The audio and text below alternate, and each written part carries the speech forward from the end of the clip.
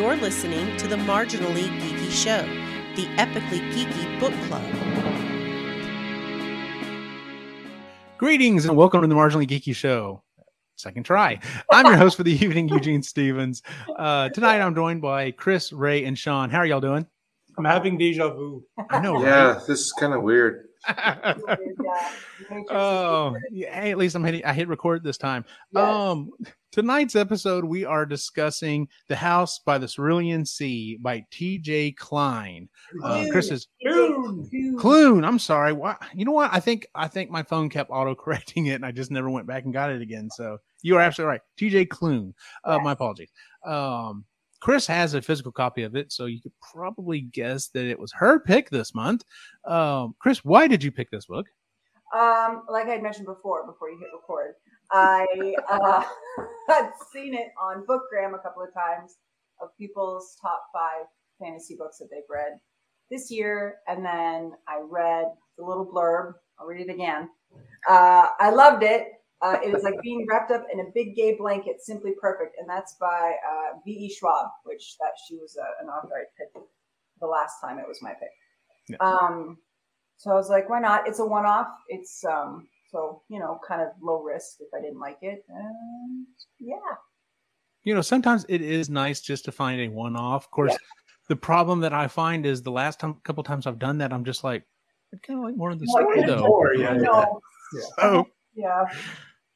But and then we run into ones that's just like, okay, no, I'm not continuing this. This is not. So, well, let's go ahead and just go around real quick for initial impressions. What's your initial impression of the book, Chris? I loved it. I loved it so much. It's not like being wrapped up in a big gay blanket, but it is like, it's almost comforting. I mean, it's just sweet. I just thought it was a very sweet story, and I absolutely loved it.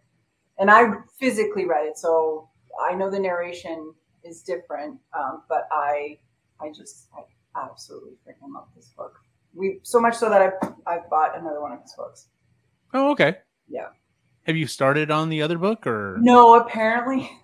The lady who was at the bookstore, she's like, yeah, I read it and I cried in the tub. And I'm like, okay, well, I'm going to wait. Ooh, okay. It's a book about grief. TJ Clune had a partner for a few years and passed away. So the book is sort of that. So I'm not ready to cry yet. We'll save that till I feel sad. And I'll read it. Fair enough. Yeah. Ray, what were your thoughts? Not gonna lie, it took me a little bit to get into it. And then once I got on the island, I was like, okay, got into it a little bit more. And then the kids made the show as far as I'm concerned. Really enjoyed the story after that. And I finished it just behind Sean. So I was thankful that I wasn't the first one, but I was the first one to be done in this house. Kept bugging me for a good week and a half. Wow, really? Yeah, kept bugging me. Come on! Today we need to talk about stuff. I'm like, what part do you got? Let's talk about that part. Nice. Yeah. And you can tell he was just like, he wanted to say things, and then I'm like, don't you dare spoil it. This is the first one. I don't want spoilers. I wanted to just let it happen. I'm like, don't say anything. And you could see him kind of try to like, the wheels were turning like, okay, how much can I say before I ruin it? Well, but I also, I really try not to influence, right? Like, that's it. Okay, I'm, this is your story that you're listening to or you're reading, so I will not tell you either way whether I enjoyed it or not. I need to talk to you about parts. Yes. Mm-hmm. And I liked it so much that he's asked a couple of times to listen to it in the car. I'm like, I have the voices in my head. If I hear them differently, I'm going to be mad. So I'm just going to. Yeah. So now I only get to listen to it on my own. Yeah. Gotcha. Sean, initial thoughts? I really enjoyed it. It was very reminiscent of Nathan Lowell. That feeling you get after a Nathan Lowell story. There's no real highs, no super lows or anything. It's a very even keel story, which is nice after you read so much or listen to so much and all that. So this was the story wasn't too like spectacular or anything like that. Yeah, it was just a nice, even keel story, and I really enjoyed it. Yay! I won. Yeah, this one I'll listen to again, Chris. I'll take it. No, I enjoyed the book as well. A little bit like Ray, I didn't have to get all the way to the island first. It very much was. We were talking about this on another show recently. Pushing Daisies. If you ever watched the show Pushing Daisies, it's this super colorful, super quirky, just kind of a feel good show, and that's the vibe I got out of this book. What is the name of the organization he works for? It's the department. The department. The department in charge of magical youth. Yes. Yeah. Okay. First off, the name, and I'm just like, what is with the name of this? Like, this is the weirdest name for for some kind of a government department. I'm just like, okay, I think I have an idea of what kind of world we're entering here, where it's like, this is an okay name for a department. You know what I'm saying? And that just kind of set my mood for it. And then, like you said, though, Ray, like once you start meeting the kids, that's when it kind of really grabs you and really pulls you in.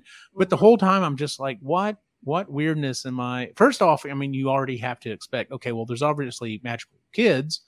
To what extent is this happening?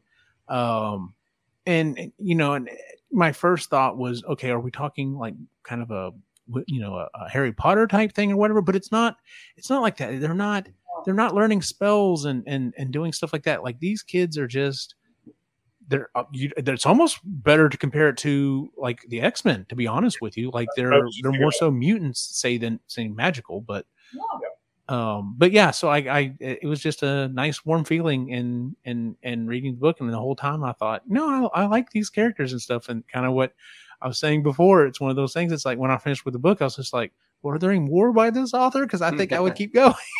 So, all right. Well, that being said, let's kind of, we have not pruned our questions yet. Well, we'll just kind of run through some of the ones that, are a little more interesting.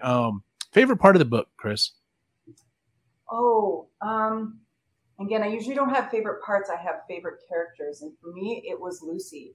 He's my favorite. I love that kid.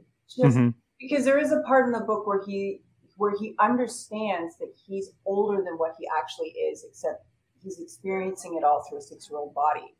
And it comes out this way. Like, he knows he's older than what he is, but it's coming out this way. And I thought Lucy was a little see, and like, you're just like this.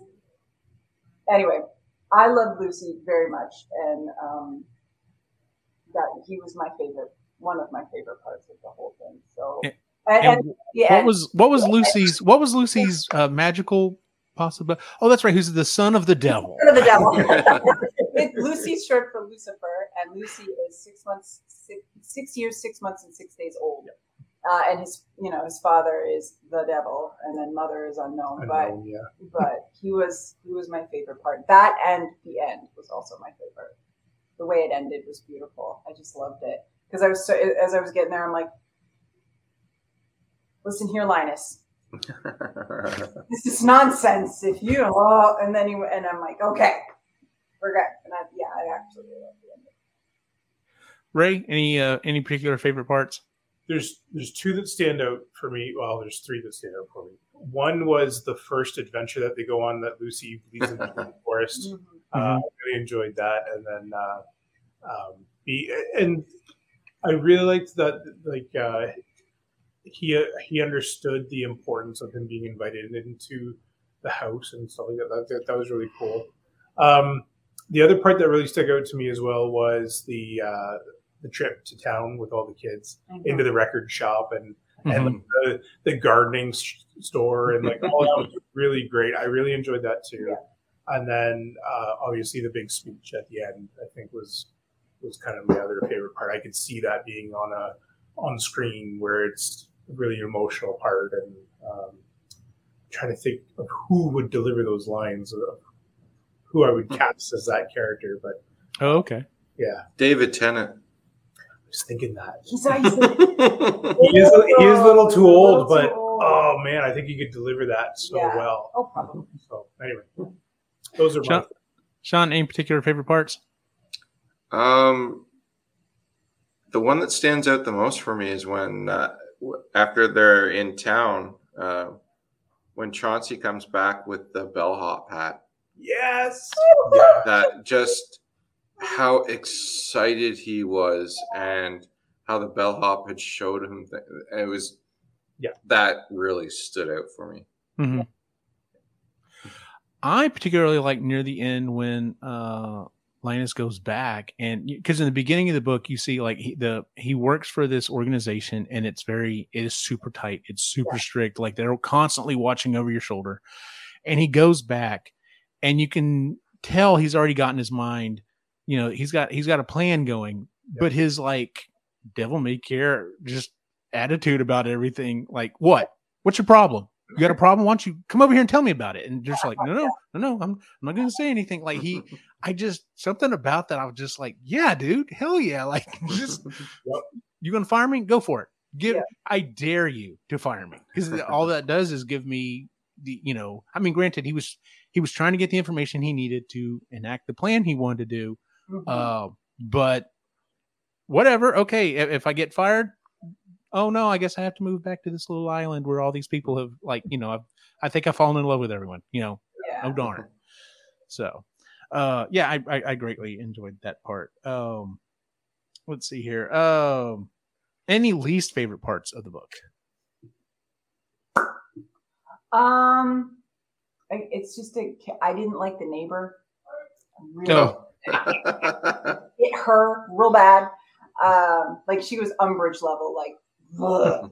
Hated her. That was really, but she needed to be part of the story, right? Like it's about Linus's whole growth of, just trying to fade into the background and not standing up for himself because he didn't want to make any waves. To like, well, fuck you. Yeah, take the house. Go ahead. I don't care anymore. Exactly. Yeah. But that was that. But I loved everything. There wasn't anything I didn't like about it. Ray, any least favorite parts? I was thinking about that. I was thinking maybe the beginning a little bit, but then when it hits home more when he's talking about how much rain it is, how like it's really down, and then when he gets to the island, how bright and colorful everything is. So when he goes into returns, he still has that spark in him a little bit, but you can feel the heaviness of the where he's working. So I don't really have a part that I don't like anymore. So just because the ending fits better. Right. John? One with the narration, gazebo. It's freaking pronounced gazebo, not gazebo. Oh, yes, that's true. No, I can't. Freaking God. And he only says it a couple times, but once was too many. No. And a couple times, I found Linus's inner thoughts were, I don't know, a little over the top. Like they weren't too bad, but you get Linus's inner thoughts enough that it did get a little annoying after a time. Mm-hmm. It's like, seriously, dude, you're thinking like that. But whatever floats your boat. If that's your inner monologue. Because some people don't have an inner monologue. Yours is a little bit more articulate than mine is. But they're minor quibbles. Yeah. So yeah. I can't really think of anything, honestly. Like you said, Ray, it the way the beginning and end wraps together is seemed well done. So yeah, I'm going to say I didn't really have any kind of least favorite parts. I'm going to go ahead and jump to the next one. What did I think of the writing? I enjoyed it. Like we've kind of already hit on it. It's very whimsical. I guess I don't know if I used that term already, but that was the term that came to mind. Is it's very whimsical. And we'll talk about the narrator in just a bit, but I never got confused. He was talking. All of the voices written wise are very clear. Like you very clearly know which kid is talking, which adult is talking. There's never a part where you're just like, who said that or whatever. Narration helps with that, but just the writing for each kid is so different in their thought process and what it is they want, what it is they're after. It was well done. So, Chris, thoughts on the writing? Oh, it was delightful. It was delightful. I loved it. Whimsical, the whole 9 yards. And then I thought he was British, so then I looked him up. I'm like, no, he's American. I'm like, oh, well, he nailed the British narration pretty well. But yeah, I thought the writing was really great. I liked the pace. Nothing felt at least for me, it didn't feel like it dragged on at all. I loved the way he wrote children.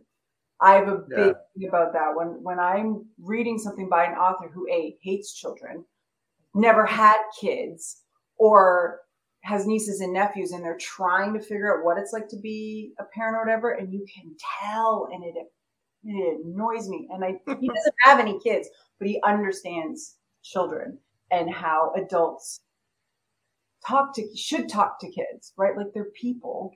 You should talk to them like they're humans. They're not stupid. So the way that I love the way that Linus interacted with all the children. And it was just like, yes, see? They're smart. They're intelligent. They have lots to offer. They're so deep and multi-layered creatures. And I just love the way he wrote the kids. It was awesome. It's funny. I was just listening to a podcast the other day, and they were talking about how much they loved. I want to say it was the new Spider-Man movie, and that's kind of the thing they brought up was the fact that at no time they're not kids. I mean, they're young adults, but at no time do they not sound like young adults. It's not like, there were times, especially, in a lot of pop culture that it seemed like, kids were either super dumbed down or they tried to make them sound like hip, cool adults. And it was like, that's not how kids talk. Like they're usually very truthful, and a lot of times very blunt. Like, why did you do that? Why are you this way? And are very much so, here are my feelings. This is what I'm thinking and feeling and want to know the same thing. So yeah, no, I totally get that. So yeah, I just like Linus's curiosity with the kids too. So that's how it should be. Like I get really annoyed when writers are like, okay, so you just hate kids and we're just guessing here, right? Okay, right. I don't like this. Ray, thoughts on the writing? I think you've hit everything that I was going to talk about. The only thing that I wanted to add was I thought it was very smart in some ways, especially when he's talking about Chauncey hiding under people's beds because he was told he was a monster, and that's what monsters do. Like, that's such a heartbreaking look at that. And I thought it was a really good way of tying that into a real world with magical creatures. Mm-hmm. Sean, thoughts on the writing? You tend to be the most critical of us on the writing, so I'm interested to hear what you think. The writing itself was really, really good. I did like the way, he was really good at writing differently per character. Sometimes it gets jumbled up and the characters start acting identical after a time. Now, I think it helps the story wasn't really that long, so you didn't tend to run into that problem. But each character was very distinct, and it did help that the narrator really made it distinct as well. But there was times that it almost seemed that the kids were being written as adults. It was like, okay, I don't think kids would get this much depth into what they're saying. But then,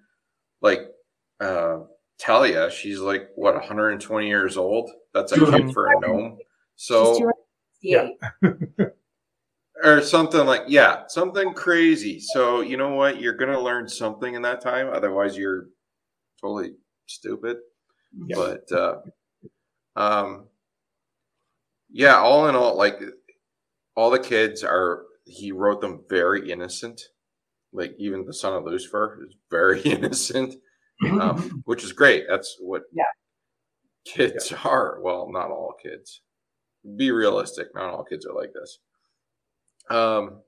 But yeah, I did like the writing style for this book. Since we've already kind of touched on the narrator, let's talk about the narrator. Thoughts on the narration, John? I thought he was great. Like very articulate. Like every word was like pronounced perfectly except for the gazebo thing. And who knows? Maybe it's a regional thing. I don't know. But the voices for each of them was spot on. It was one of those things where you instantly hear the voice, and as you learn about the characters, like, man, yeah, this voice is perfect. So yeah, I really did enjoy the narrator for this. Was it Daniel Henning, I think, or something like that? That's what I was trying to look up, but anyway. I have a new phone, and apparently I haven't logged into all my apps yet. So yeah, I'm pretty sure it was Daniel Henning for this one. Yep, Daniel Henning. Daniel Henning. Okay. No, I don't need password assistance. Ray, thoughts on the narrator? So again, at the beginning, I wasn't too sure if I was going to be able to listen the whole way through because in the office it was very dark, it was very dank, and it's like okay, this is going to be depressing if I listen to this guy the whole friggin' time. But again, you got out of that and you got into the island, and that's when I found more life came into the characters, and that's when, especially again those kids, he nailed the voices for those characters in such a way that he brought them to life. And this goes back to the whole, am I being read to, or is this a performance? And I think at first I felt like I was going to be read to, and then it became a performance once we got off onto the island. So yeah, I quite enjoyed it. All of the voices I enjoy, they're except for his pronunciation of gazebo. See, I guess I completely missed it. Either I missed it or I've forgotten about it, but how did he say it? Gazebo. No, that would have bothered me. I must have forgotten about it. Yeah. I'll be honest with you. I finished this book a couple of weeks ago, and I've had a lot of stuff going on since then. I was going to say, maybe it was because you're listening at 2 times speed, and he really said it really quickly. No, it still sounded like gazebo. So. But no, I enjoyed the narrator as well. I don't know if there's too much more I can add to that. I will ask this. So, Chris, you said you don't want to listen to it because you kind of have the voices in your head the way you think they should be. Mm-hmm. And I don't want to do anything that would ruin that, but like some of the voices are very distinct. Like, what is the Blob kid? Chauncey. Yes. Yeah. It's very kind of slow and drawn out like this. And I'm just like, yeah, that's how a blob would sound. Is that kind of how you had it in your head, or no? Absolutely not. So yeah, we're not going to say anything else because I don't want to ruin this for you. Totally. I quite enjoyed the warble. Yeah, he kind of told me about that. And I was okay. Like, immediately, no, I'm not. Yeah. I'm going. I have a flow. We're going with it. That and Talia. I love Talia. Friggin' cool. Yeah, she's really. I enjoy her. I thought his female voices were fine. Sometimes you get a narrator that just cannot do the opposite sex. Unfortunately, not being sexist, tends kind of be female. Yeah, women have a hard narrators tend to have a harder time doing a male voice than a male doing a female. At least a passable female. It's not like you're going to be like, oh, that's such a wonderful voice. I'll go ahead and start with you on this one, Chris.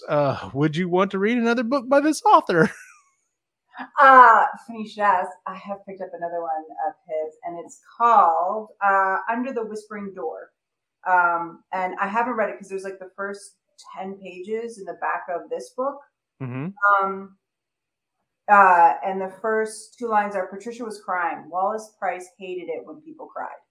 So that's the first 2 lines of his next book. And he's got a couple of other ones out. So I I'm definitely reading everything that he puts out. I just love his writing style. Yeah. So, but again, I'm not ready to ugly cry. So we're gonna wait. But definitely, we'll be reading everything he puts out. Gotcha. Ray? Yeah, I'm going to give it another shot. This being the first one. Sean kind of touched on it. It felt like a Nathan Lowell. It felt like that style where it was everyday life, just with a twist and something I can get behind. It's a good story. Sean?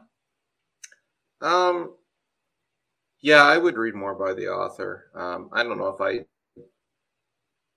actively go because it's not my typical what I would normally read, but if it came up in book club again, I'd be like, yeah, sure, whatever. I wouldn't have a problem with it, and I wouldn't return it afterwards. So there you go.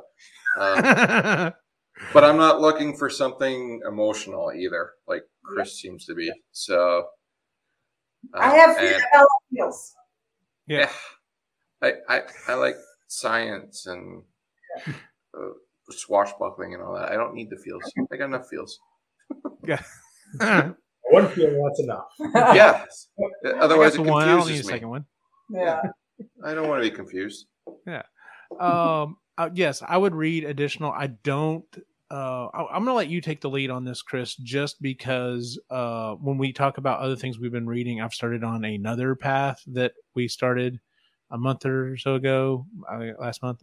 Anyway, and so I will probably continue going down that path until I reach the end. It's not too far a path, but yeah, I just want to kind of stay on that. And then, like I said, but if you come back and you're like, oh no, like this is my next pick, or even if you're just like, no, this one was really good, I'm moving on to something else, then I'd probably put it on my to-do list and eventually hit it. So, I don't know about y'all, but I'm finding, I don't know if it's just because I'm getting older, if it's a mindset I have right now, but it's like I want to find something that I've enjoyed and kind of stick with either that author, that narrator, that genre or whatever. And which is I'm glad we have the book club because it does force me into trying things that I wouldn't have normally picked up or whatever. Kind of the original point of the show in the book club.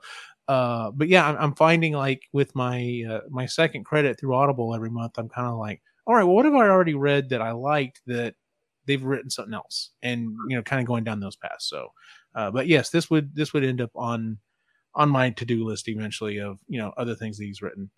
Did reading the book impact your mood? If yes, how so? Oh yeah. Chris, start with you. Oh yeah. I just either I had a smile on my face because I thought it was so sweet and delightful, or I was a bit scowly because I didn't like what was happening. I was in it.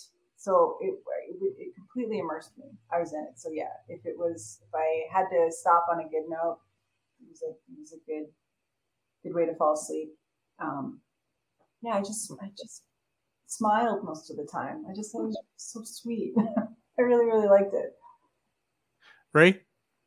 Yeah, there were a few moments where I was laughing out loud, and I enjoyed definitely when they went on their adventures with the kids. That's when I most enjoyed the book. And overall it was just a good mood. It was a good story. So yeah, I'd say it put me in a good mood. Sean? Yeah, I found I was smiling while I was listening to it. It was just comfort food. Yeah. Basically it. Yeah. Pretty much same thing. Like the whole time, like I said, I felt it was a whimsical book. So the whole time it was very enjoyable. There was no time that I was like, all right, I'm going to wrap up and finish this one up so I can move on to something else or something like that. I actively found myself choosing it over trying to catch up on some podcasts. Usually I try to all right, clear out all the podcasts for the day or the week, and then we'll continue on the book. Yeah. And I found myself choosing the book. In some cases, I was just like, that's a heavy podcast. I don't know about that one. Let me do something to make me a little happier. So, yeah. So, yeah, because sometimes, granted, most of the political podcasts I listen to are all they try to be upbeat and fun or whatever, but depending on what the topic is, sometimes just like, no, I'm not in the right mood for this right now. So, let's see. We've already kind of covered that. Oh, did you find the book overrated or underrated? Chris, you're the one who specifically picked it because it was on some people's list of best they've read for a while. Yeah, and you take people's opinions with a grain of salt, and I kept seeing it over and over again. I'm like, okay. And then I saw it in the bookstore, and you read the back, and you're like, sure. But yeah, it lived up to the hype. It absolutely lived up to that. This book and The Book of Longings by Sue Moon Kidd are two of the best books. One of the two of the best books I've ever read. They're like up there in my top 5. I'm so happy I've read this. Nice. Ray, I mean, it's kind of hard for the rest of us because we didn't, unless y'all went out, I did not go look for like ratings or anything on this book. There have been some previous books I've kind of looked up and been like, well, clearly you're up your own ass about this one. Yeah. Something about trees, maybe? Love that. Bardo, I think, was the other one. Oh, God. Sorry to break your heart again. No. Yeah, I didn't really look up too much. So it wasn't overrated or underrated for me. I see online it's got a 4.5 star on Audible. Mm-hmm. I think that's appropriate. So, good deal. Sean, anything you want to add to that?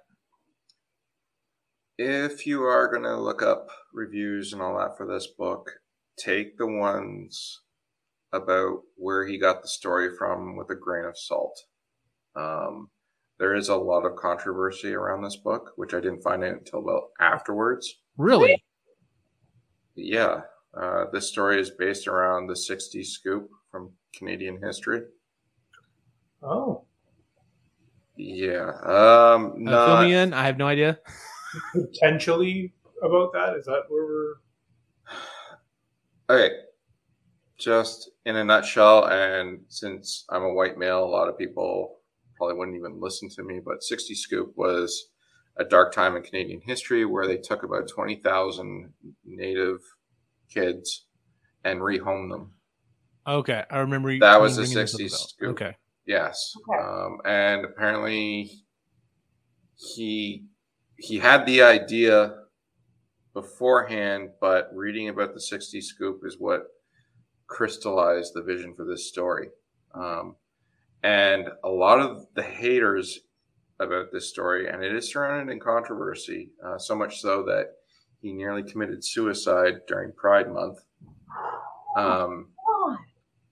But a lot of the haters, and if you read it, they were loving the book until they found out about where it came from. And that, to me, is just asinine. Yeah. But that's just my opinion. But anyway, there is controversy. So if you're looking up this book, and you will see 1-star reviews based on that, just take it with a grain of salt. And hopefully you didn't read too many reviews before reading the story, because the story itself is beautiful. And I think, that's frustrating, because when you're writing a story or you have an idea for a story, sometimes just hearing something clicks other things into place. It is actually nothing to do with the thing that inspired the things to click into place. It just sparked something else. So for people, there's a lot of negative surrounding this one. So, and it's actually kind of surprising that it's such a high review on Audible just because of that. But hopefully that means people are thinking things through before they start spouting their vitriol and all that. So anyway, to me, and I didn't find out about this till afterwards too, because I was doing a bit of research, but I went into the story blind. And even knowing now what I do know, I still don't see it. Yeah, I don't see it. But I feel for him. Yeah. It was a very rough go from what I've read. So, but the story itself and those high reviews, I think, are earned. So, and I did read a lot of reviews too that were there was problems with the homosexuality and problems with the basic fantasy and stuff like that. And it's like, really? Just suck it up, princess. I know, right? Come on. I thought it was a great story, and And actually recommending it to my kids. So, Well, like I said, I didn't read any reviews or anything else. Like I said, it's for me, it's like, okay, someone's, one of our group members has picked a book. All right, well, I'm reading it. Like that's all I need to know. And then occasionally, if it's a little bit of a rough go, I'll back out and be like, all right, so am I missing something here? you can do that? Something going? I know, right? Oh my God, you can back out? I didn't know that. No. I'll be like, all right, well, let me find out what's going on here and kind of get my head straight or whatever. Because, like going back to Lincoln in the Bardo, like Ray had kind of told me a little beforehand, but even then I was just like, the hell's going on here? And I had to read a little bit. And I was just like, okay, now I got it now. Like I can move forward with this story. But no, none of this, like I said, I actually compared this. This is, even though it says magical kids, like this is closer to X-Men than it is Hogwarts. So like, I agree. and I mean, if you have a problem with the stuff that's in this book, obviously X-Men is not your thing, and if that's the case, fuck you. But that's my opinion. So, go take it up with Stan. Well, yeah, that is. Anyway, let's see here. What was the next question I was going to ask? We've already talked about if it reminded you of anything else. Are there any lingering questions from the book that you're still thinking about, Chris? no, not. I mean, I'm happy with the way it ended. So I'm in my head, they're happily ever after. So I'm okay. Okay, fair enough. Ray? I like the way it wrapped up. I don't want it to like it. I'm curious about the new kid that they were gonna like. Yes. I really want to know more about that, but at the same time, I'm okay with where it ended as well. Yeah. I'm a little bit more curious as to what the aftermath of everybody getting fired and kind of where that's all going to go, which is kind of fun and interesting as well. So, yeah. Sean? Oh man, I wanted to see what was in those files. Like, Oh yeah. This would make an awesome TV series. Yeah. Like it reminded me of like Friday the 13th TV series where it was like tracking down all the evil objects kind of thing. Mm-hmm. They made a whole series. This would be like that too. This would be finding a new kid a week. That'd be awesome. That would be fun. Yeah, I didn't even think about as a TV series. Yeah, this would be great actually as a TV series. But yeah, I am like you. I like where it wrapped up. I do think it is a complete story. But yeah, if we got a second book, I totally wouldn't mind it. Like you, Ray brought up the, finding out, about one of the kids, like you said about, finding out what's in the files or whatever. Seeing what Lucy continues to do, like it would be like, see, that would be interesting in that if there was a second book, do we pick up right afterwards where we're inducting this new kid? Do we put it just a little bit further, or would it be more fun to go a little ahead in the future where the kids are a little bit older and see what's going on there? But like I said, I'm fine with where it left off. If this is all we get in this universe, I'm completely fine with it. But yeah, if we got more, I would not be opposed to it. So I think it'd be interesting to go like about a year after. Mm-hmm. Then you always have to create some tension of some sort. So I would be curious what the vacuum of those people being fired, because the vacuum always draws in potentially worse people sometimes. So yes, I'm curious as to what that would be like. And now you've got the backing of the town to help out with the island as well. So right. And it might be one of those things that, now, well, the government who is over this is out. So what are we going to, we're going to outsource it. So now we have a business, and now you kind of look at that. But like you said, they've at least got the town to back up on that one. So, and seeing more interactions with the kids and the townspeople would also be fun to see. So, yeah, the more you say about this, the more I actually do want a sequel or a TV series or something. So, but yeah, that would be fun. Let's see here. We'll end with this one. Did you find the book? Would you recommend the book? Why or why not, Chris? Oh, I already have. I recommend it to my therapist. Oh, okay. Yeah, she put it on her TBR list. Yeah, we talked to our niece about it. While we were looking for other books, two girls in the bookstore came up. Yeah. I was like, what was that? What was that? Yeah. Nice.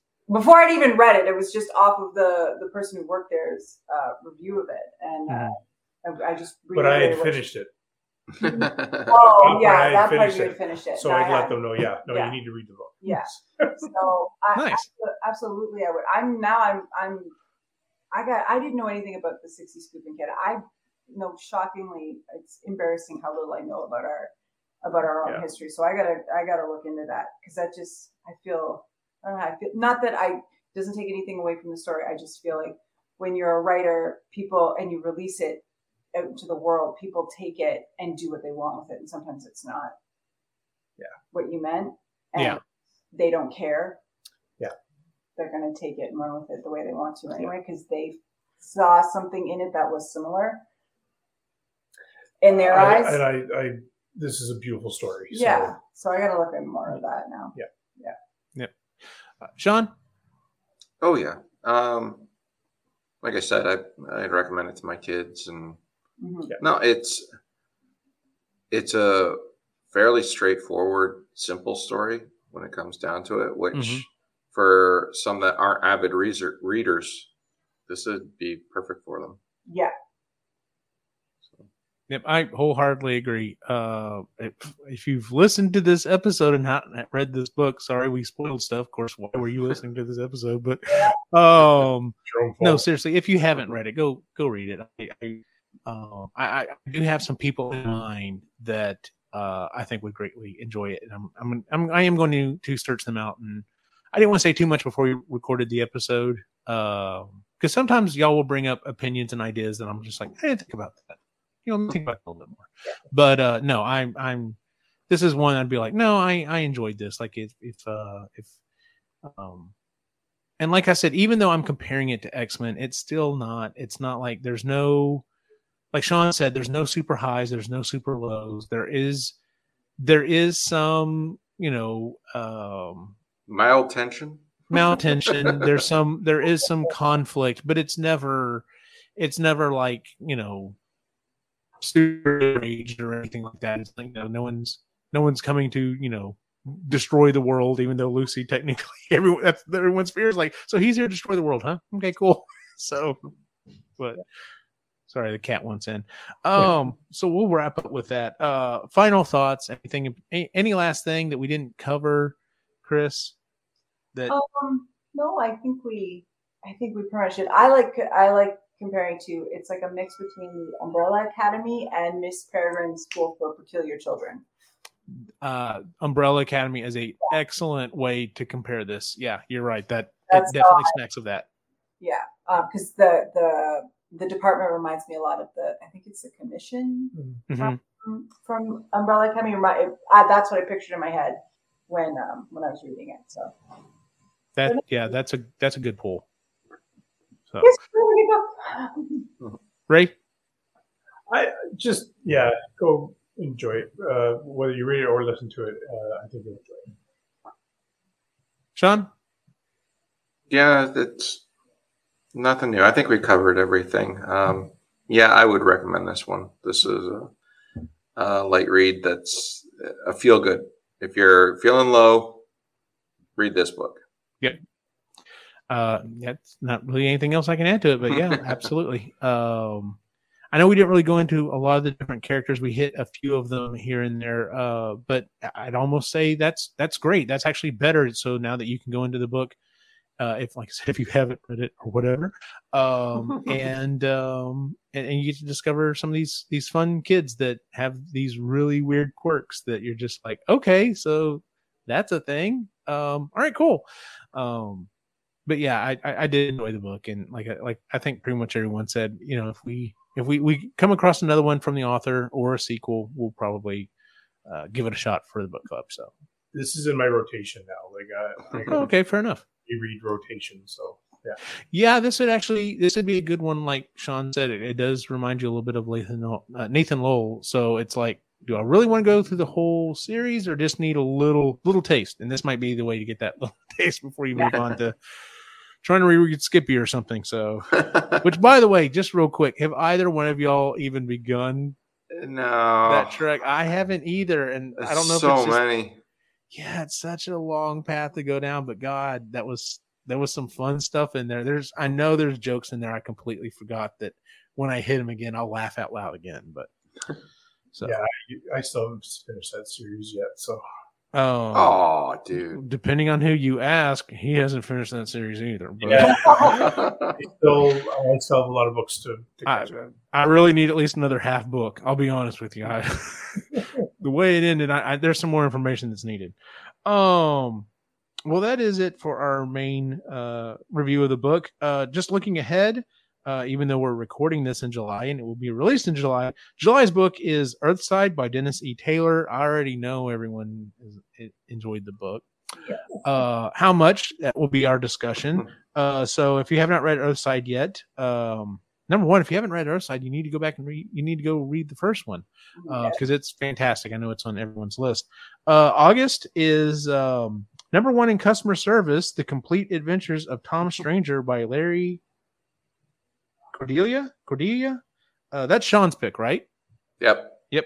And then September is How to Do Nothing by Jenny Odell, and that is Jennifer's pick. So let's move on to what we've been reading.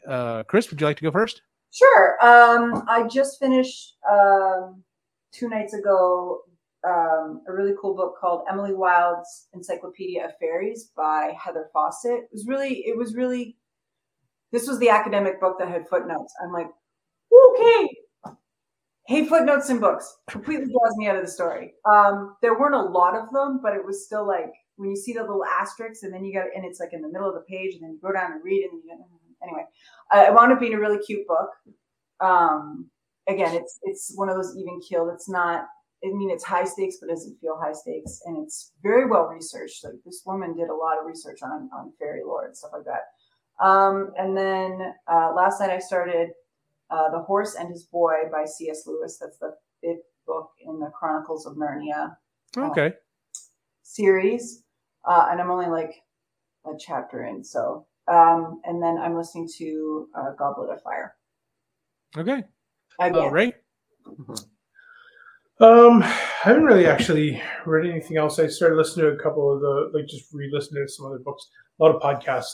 There was the NHL free agency recently, so I listened to a lot of podcasts and a bunch of other stuff. So not a lot of books. Pardon me. Fair enough. Sean? So I listened to Delta V, and I'm in about halfway through its follow-up book, Critical Mass by Daniel Suarez. I love Daniel Suarez. I do too. This one, it got a lot of negative reviews. Which one? The first one or the second one? Well, as a combo series, I guess. Okay. But man, I love them. I'll be honest with you. I did not love Delta V. In fact, it was probably one of my least favorite books that he's done until I read Critical Mass, and Critical Mass totally turned that book for me. Like it totally turned the first book for me. And I'm like, oh no, I like this series now. So I'm about halfway through Critical Mass, which is the second one. Man, there's a lot of similarities in his writing style, though. Like, holy crap! The whole time I'm listening, I'm like, whoa, Damon and stuff like that. Like, it's just he has a very distinct style that he carries through all of his books. It just so happens I really like it. He's so meticulous in planning things through, which is, it's been great. Plus, the narrator, Jeff Gerner. Oh, it's fantastic. He is so good. I looked him up on YouTube, and I found a couple of spots of him, Daniel Suarez and him on like a YouTube podcast or whatever, and he's reading excerpts from Daniel Suarez book. Uh-huh. And it's so cool to like see him switch in accents and voices in real life. It's like, because he's not who I pictured. Okay, I'm gonna have to go look it up then. It was really neat. So anyway, yeah, I'm about halfway through Critical Mass right now, and yeah, I have no idea what I'm gonna read next. But yeah, you and I, if we don't bring it up on the book club, you and I are gonna have to have a conversation about it. Because, like I said, Delta V was not my favorite, and then once I read Critical Mass, some of the stuff that he brings up in that, and kind of, it reminds me, not to give anything away, but it reminds me very much of how, because the only other book series he's done where he's done a sequel was Demon and Freedom. Yeah. The stuff that pays off in the second book and wraps around to the first part, he does that again. And like I said, in the second book, and that's what made me go, oh, no, I like this series now. So, yeah. I actually went through and read I think I reread almost all of his books a couple months ago. So his stuff is so addictive. It is very good. So we may have to pick one of his books. See, I don't think the ladies would enjoy all of the grotesque killing that happens in some of the books. The what? The grotesque killing that happens in some of the books. Yeah, some of it's pretty brutal. But like the world that he paints, the world that we're trying to get to, that he paints in Freedom. Yeah, Jennifer would be like, "Oh my God, yes, I want to live in that world." Like that would be, it's so interesting. I honestly have not really read anything else. Like I said, I kind of got on this kick, and I was just like, I don't know if I really want to read. Like, I really don't want to get in depth on anything else right now. So the only other thing that I've read that was new was I'm continuing on with the Witcher series. And I was kind of hoping, all right, cool. We read the book of all the short stories. What is the next book in the series that maybe will give me a little more meat to, attach on to? And unfortunately, the next book in the series was Sword of Destiny. And it was another book of short stories. But I enjoyed it. I knew what I was going in for. This one seems a little more. It seems, I know it's not chronological, but it seemed a little more chronological. And I enjoyed several of the short stories. There were some of them that were just like, and what's his name? Because he's got a different name in the books. Dandelion. Dandelion. Yeah. He is in it a lot, and that's honestly that's when The Witcher is at its best, is when he's fighting a monster and you got Fancy Pants over here like just mouthing off. That's some of my favorite parts of these books, this book series. So, oddly enough, whenever Yennefer comes in, I'm just like, oh God, you again? Yeah. Why do you have to be such a bitch? So, anyway, that's the only other thing that I've been reading. Well, there's our show for the month, ladies and gentlemen. If you would please give us a 5-star rating on wherever you listen to this show. Previously, I used to say you could catch us on iTunes, Google, Stitcher, or pretty much anywhere you can find podcasts. But I've got to amend that. If you are listening to this show or any of the Epically Geeky shows on Stitcher, and you either haven't heard or they haven't notified you yet, in August, Stitcher is dropping podcasting. They were purchased by SiriusXM back in 2020, and they have decided they are going to remove podcasts from the Stitcher platform and apparently roll it into the SiriusXM platform somehow or another. Apparently, they haven't really got any information on that yet, so a lot of people are kind of like really weirded out about that. I know there are podcasters who signed contracts with them that were like exclusive to Stitcher, and I'm sure they're all kind of running around like chickens with their head cut off trying to figure out what they're going to do now, but probably just go wide like everyone else. But in any case, I'm not planning on putting our feeds on SiriusXM stuff. If it's anything like it was with Stitcher, it was a nightmare to get done. But if we do have a listener that's your preferred way of listening to podcasts and you really want to keep listening to the shows, please send us an email to epicallygeekysite@gmail.com or find us on all the social stuff at Epically Geeky. Send me a message. Say, yes, absolutely. Will you please put it on there? and I'll do my best to get it done. So I can't guarantee it's going to be quick, because that was one of the biggest problems with Stitcher was I submitted our shows and it took like months for them to finally like do one. And then like the next 3 just like dropped really quickly. But I'm just like, what is the deal? But yeah, it's apparently it never was a big thing for me, but apparently there are people who really loved it as their way to get podcasts. And if you're one of those people, let me know. So, and like I was saying, you can check us out at Epically Geeky, where you can find all the shows we do, including the Marginally Geeky, Epically Geeky, Sustainably Geeky, and Creatively Geeky shows. You can find us on the social media stuff at Epically Geeky, including Threads, the brand new one that just dropped that everyone's trying to figure out what the hell they're going to do with it now. As Twitter slowly keeps circling the drain, apparently. So, but yeah, you can find us on all that stuff. We're not that active, but you can find us. Oh, one more thing I do want to point out. If you are a fan of these shows and you go to our website, you will find a new link up at the top for a merch store. I have finally gotten around to putting all of our logos on shirts. So if you like any one of the shows or all of the shows, you can buy a shirt with the logo on there. Or the one, I was going back through shirt ideas that we had on the Epically Geeky show, and I found one that I'm just like, nope, this has to be a shirt. So if you Canada, I've got a shirt for you. So where can we find you online, Chris? On Instagram and Threads at Movie Midlife. Ray? Instagram and Threads. The Reluctant Yeti. Sean?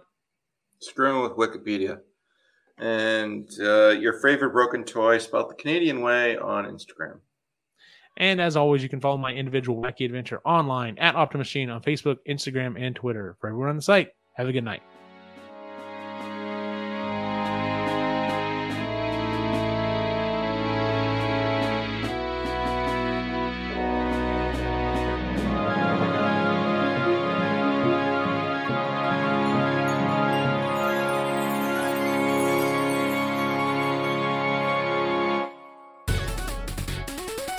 This has been a presentation of the Epically Geeky Network.